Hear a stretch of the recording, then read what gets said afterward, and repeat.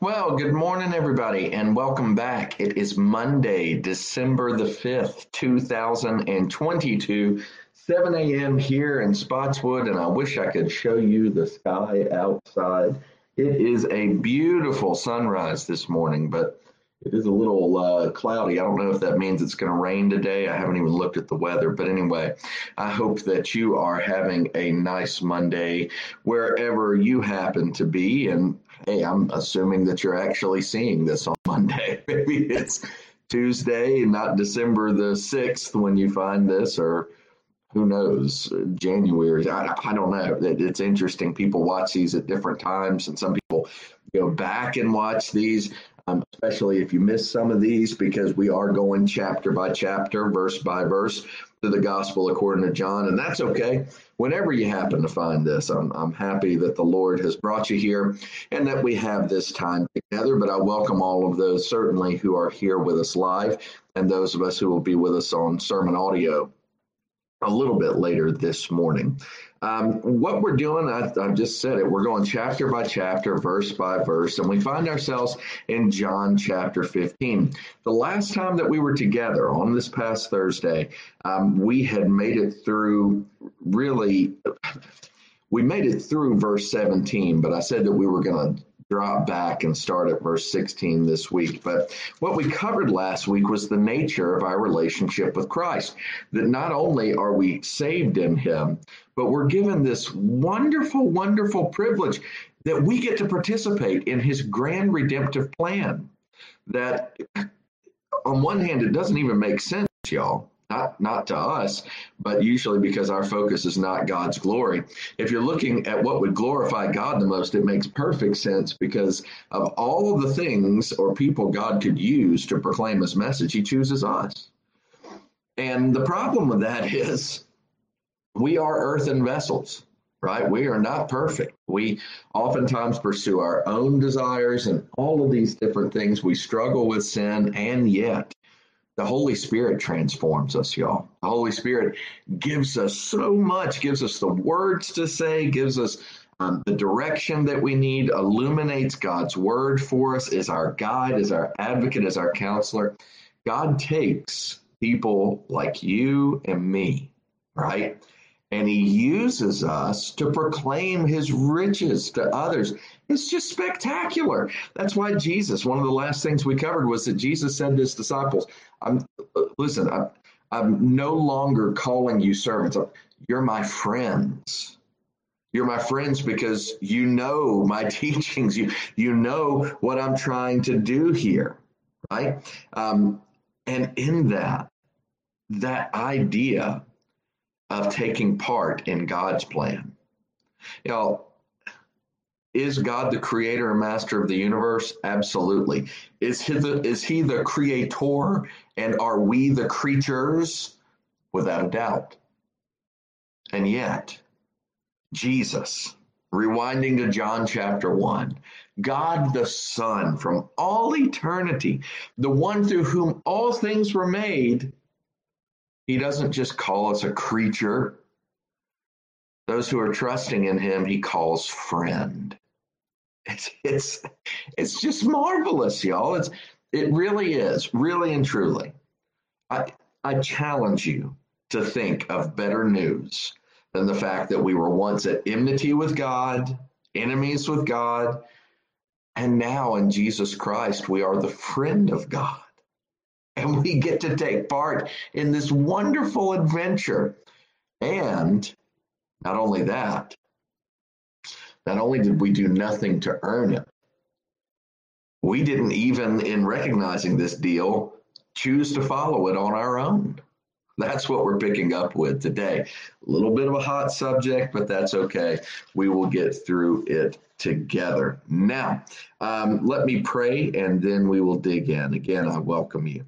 Our Father, as we come to your word now, we pray that your blessings would be upon us. We pray that you would help us to understand as we yet again go to this somewhat controversial topic that really shouldn't be, but sometimes can very much be. We pray that you would work in our hearts, that we would focus on what your word says, not just what we feel, but that we would focus on what your word says and let us be captive to your word. And we pray it all in Christ's name. Amen. All right, so what am I referring to that can be somewhat controversial? Well, I just hinted at it before I even prayed. I talked about this marvelous good news of Jesus Christ, that we're not only saved, but that we're called the friends of God, and we get to take part in all this. And it's the best news because not only does it result in salvation, it's the best news because we did nothing to earn it. If you were with us yesterday, we talked about the love of Christmas, Titus 3, right? Where we're told that it's at Christmas that God's love for mankind appeared, and he saved us, not by our works, not by our works of righteousness, but by his mercy. And then it goes on to talk about his grace. You know what mercy is? Mercy is not receiving what you deserve. Grace is not only not receiving what you deserve, it's getting the opposite of what you deserve. And speaking of deserve, we all deserve to be in hell with our backs broke. All right, that's deserve. That's fair. Okay, we got no business talking about what we got coming because based on our actions, that's what we got coming. But based on Jesus, we have this eternal life. And one of the best parts about it, y'all, one of the most glorious parts about it is that God chose us to take part in it. It's remarkable. And you say, well, wait a second, I chose to follow Jesus. I have decided to follow Jesus. No turning back, no turning back. Verse 16 of John chapter 15. Jesus, still speaking here, says, you did not choose me, but I chose you and appointed you to go and bear fruit, fruit that will last. Then the Father will give you whatever you ask in my name. This is my command. Love each other. Y'all, I want to be clear about something here. People get into this argument. And they get and it really it's troubling. It shouldn't be, but generally speaking, the terms that are used for this, I don't even like the terms for it. Some people call it Calvinism, right? This teaching about how God chooses us, we don't choose him, all that kind of stuff. I really don't like the term Calvinism just for the sake of John Calvin. John Calvin was a French lawyer who became a minister and was one of the most important Protestant reformers in the entire Protestant Reformation, right? He became a pastor, he became a theologian, a scholar. And the fact is this, Martin Luther wrote 2 or 3 times as much on the subject of predestination or election or God choosing us, not us choosing him first. Martin Luther wrote far more than John Calvin ever did. The issue is that John Calvin wrote on it so much better. You know, Luther had that German thing going on where if you could say it in 1,000 pages, you might as well write it in 3,000 pages. And Calvin was so systematic in his approach, so simple, so economic with his words, and his teachings were so great that it's attributed to him. It's called Calvinism, but Calvin would have never wanted that. Calvin had himself buried, and again, name is John Calvin. When he died, his instructions were to bury him in an unmarked grave. And they did. Nobody knows where Calvin is buried. And he said that because it's not the things that the Lord had blessed him with. It wasn't about him being memorialized, him being enshrined. So this idea that this teaching on God's sovereignty ought to be called Calvinism, I really don't like that idea. And plus, when we divide things up into camps, we make it look like, well, maybe this is a valid idea, maybe this isn't. Y'all, the message of God's word is very clear. God chooses us. Now, we do choose him, but the issue is how. You know, Jesus is very clear here. You did not choose me, but I chose you. And some say, oh, he's talking to the disciples there. No. Listen, what did he say to his disciples? Come and follow me. They still had to choose to follow him. Y'all, the question is, how do we choose God? Right? And the way that we choose God is because he has first chosen us, whether it's in 1 John where we're told that we love because God first loved us, or maybe it's Ephesians chapter 2. As for you, I'm in Ephesians chapter 2 now. As for you, you were dead in your transgressions and sins. Y'all, how many dead people do you see making choices? If what is written in Ephesians chapter 2, verse 1 is true, then without Christ, we do not possess the ability even to choose him. He says, again, Ephesians chapter 2, verse 1, as for you, you were dead in your transgressions and sins in which you used to live when you followed the ways of this world and of the ruler of the kingdom of air, the spirit who is now at work in those who are disobedient. And then he says, all of us also lived among them at one time, gratifying the cravings of our sinful nature and following its desires and thoughts. Like the rest, we were by nature objects of wrath. Y'all, the key to understanding how salvation works, the key to solving this debate between did God choose me, did I choose him? Let me be very clear. We must choose to follow Christ. That's not the issue. The issue is what enables us to follow Christ. And that's where it comes in that God chooses us, not we choose him. And that's the case because of our nature.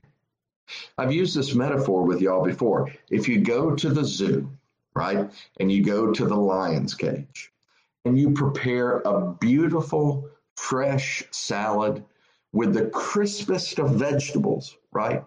It's just spectacular, not only to the eyes. Now, I'm not a salad eater. That may come as a shock, but nevertheless, I will eat salad, but nevertheless, it's not my preferred mode of dining.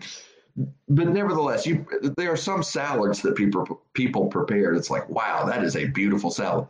Let's say you go to the zoo, to the lion's cage, and you put this beautiful salad in the lion's cage, and then you just grab a hunk of meat and throw it in there. It doesn't even have to be fresh meat. It can be rotten meat, right? Mangled up parts of meat that you don't want to eat. What is the lion going to choose when it comes into the cage?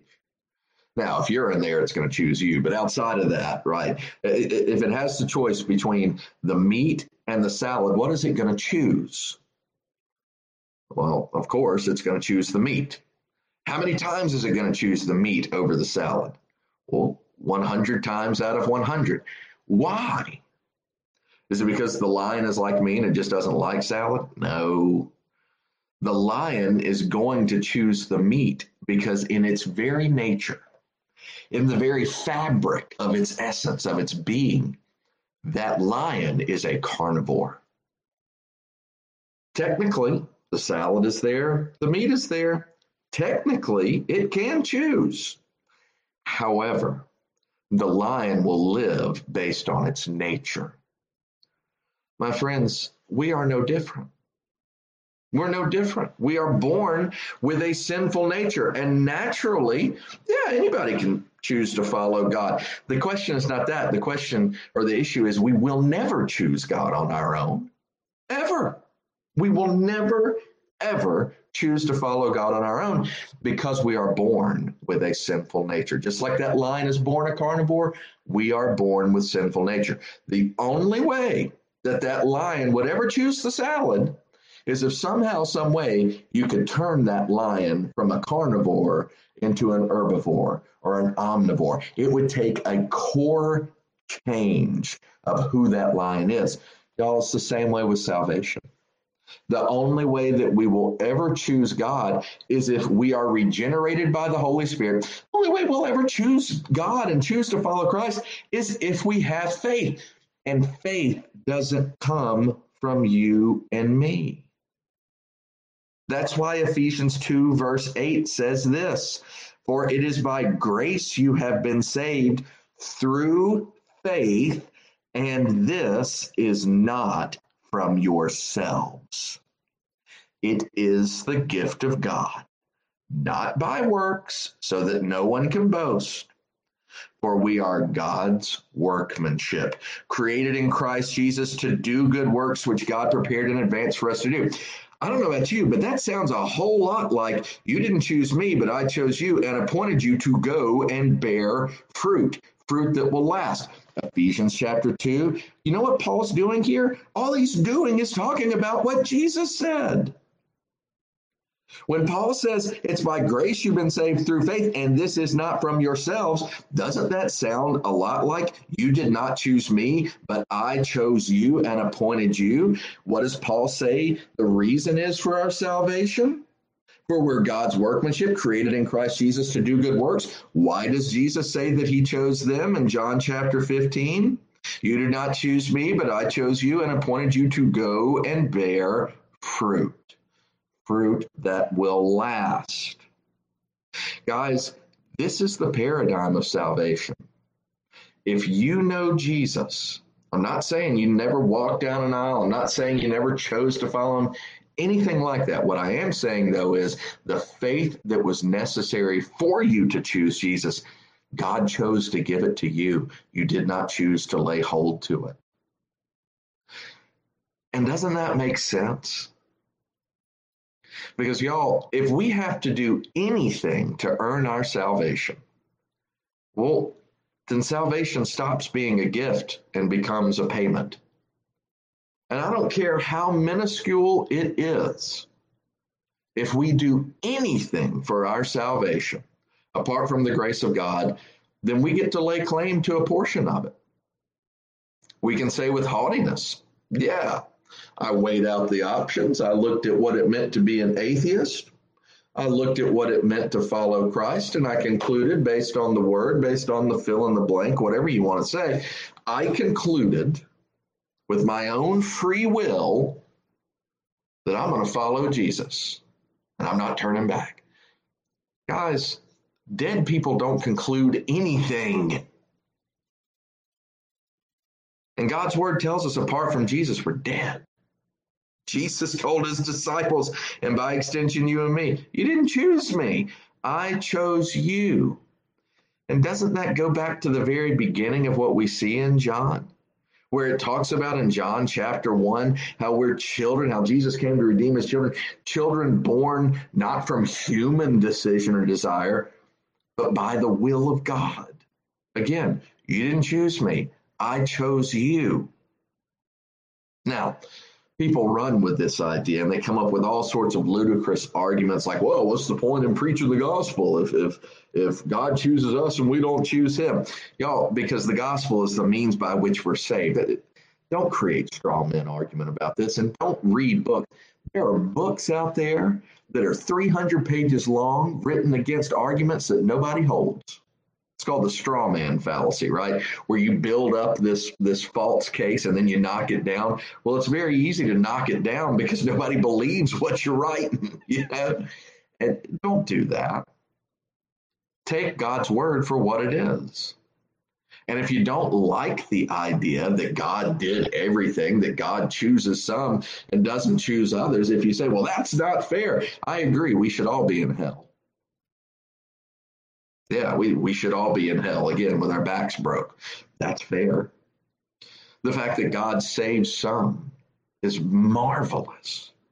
The fact that God calls some is marvelous. And again, if you say, that is the worst idea, that's not the kind of God that I serve, well then, if I were you, I would read Romans chapter 9, right? Romans 9, verse 14, what shall we say then? Is God unjust? Not at all. For he says to Moses, I'll have mercy on whom I have mercy, and I will have compassion on whom I have compassion. Verse 19, one of you will say, then why does God still blame us? For who resists his will? And then Paul reacts to this. You know, the idea is, well, if God chooses some and doesn't choose others, then how can he send anybody to hell? Because he's the one in charge, right? Romans 9:20, Paul says, but who are you, O man, to talk back to God? Shall what is formed say to him who formed it, why did you make me like this? Does not the potter have the right to make out of the same lump of clay pottery for noble purposes and some for common use? What if God, choosing to show his wrath and make his power known, bore with great patience the objects of his wrath prepared for destruction? You know what that just said? It said that God is God and you and I ain't. And because he's God, he decides who he shows mercy toward. He decides which objects, as the potter and we're the clay, he decides which objects are prepared for noble use and which objects are prepared for wrath, and all for his own glory. And y'all, God will be glorified. And if you have a problem with that, then your problem is with the creator of the universe. This is his word. He wrote it. People don't like this subject sometimes. People shy away from it. But if you don't embrace this subject, if you don't embrace the fact that God is 100% responsible for your salvation, if there's a tinge of your responsibility in it, then you have elevated yourself to a level that you were never meant to be at. It was Spurgeon that said it best. The only thing that you and I contribute to our salvation is the sin that makes it necessary in the first place. That's it. But understanding that not only is God the author of our salvation, but that he saves us for a purpose, it makes all the difference in the world. And God does do that. You see, if we lay claim to our salvation, then guess what else we can lay claim to? If we are responsible for our salvation, or if we have to choose, or if we take part in our salvation, well, that means we also get to choose and take part in what we do with our salvation. Because aren't we responsible for it if we're the ones that choose God, not the other way around? Yeah. And if we get to choose what we do with our salvation, then not only does that go against the whole John 15:16, you did not choose me, but I chose you. We can also very easily go against the rest where he says, and appointed you to go and bear fruit. You see, because God is 100% responsible for our salvation, God has 100% authority to tell us what to do in light of being saved. And what has he told us to do? Well, we read it in Ephesians chapter 2, we're God's workmanship, appointed in Christ Jesus to do the good works prepared in advance for us to do. The Lord has given you opportunities. The Lord has laid out works before you and has called you to do them. And your responsibility is to do them. My responsibility is to do the good works that he's laid out before me. Our corporate responsibility is John 15:16. You did not choose me, but I chose you and appointed you to go and bear fruit. Fruit that will last. That's how Christianity works. That's what this calling really is. That is why we are called friends. And that's why it's the gospel, the good news. If you know him, examine the fruit that you're producing. Examine whether or not you are functioning as God's workmanship, created to do good works that were prepared in advance for you to do. If you don't know him, realize that you can. You know, if the Lord is working in your heart, he is giving you the faith necessary to trust in him. Trust in him. Don't wait. Do it today. Do it right now. If you want to talk, call me, message me, we'll talk. But don't wait, because we have much to do. Let's pray. Our Father, we thank you for this time that you have given to us, and we pray that you would work in all of our hearts, convict us theologically speaking, that we would know the truth, yes, but that theology is so practical in how we live our lives and carry out our salvation. Please don't let us miss it. For those that do not know you that are listening to this, and I pray that many who do not know you will listen to this, work in their hearts and draw them to yourself, please. And I pray it in Christ's name. Amen. Well, I'd like to thank you all for being a part of this time. Lord willing, we'll be back tomorrow morning at 7 a.m. Let me also say thank you again to everybody who worked so hard this past weekend. My goodness, what a wonderful meal we had. The weather cleared up, so if you prayed for good weather, the Lord answered that prayer. I think a little bit, well, it was maybe a little bit under 400 people were served. Around $6,500 was raised. Such a blessing, y'all. So many people work so hard. Christy, Carrie, Karen works hard. Ashley Howell, and again, so many people from Old Providence. If I started naming people, would be here another 30 minutes. But y'all know who you are. I know who you are, but forget about that. The Lord knows who you are. So thank you so much for all of your help. And again, thank you all for being here. I see Wayne. Good morning. There's my man. And there's Rose and Alice. And let's see here. My screen messed up. And there's Christine and Helen. Good morning. And Becky and Elizabeth. Yes, indeed. Thank you all again. And Lord willing, we'll see you tomorrow at 7. Until then, have a great Monday.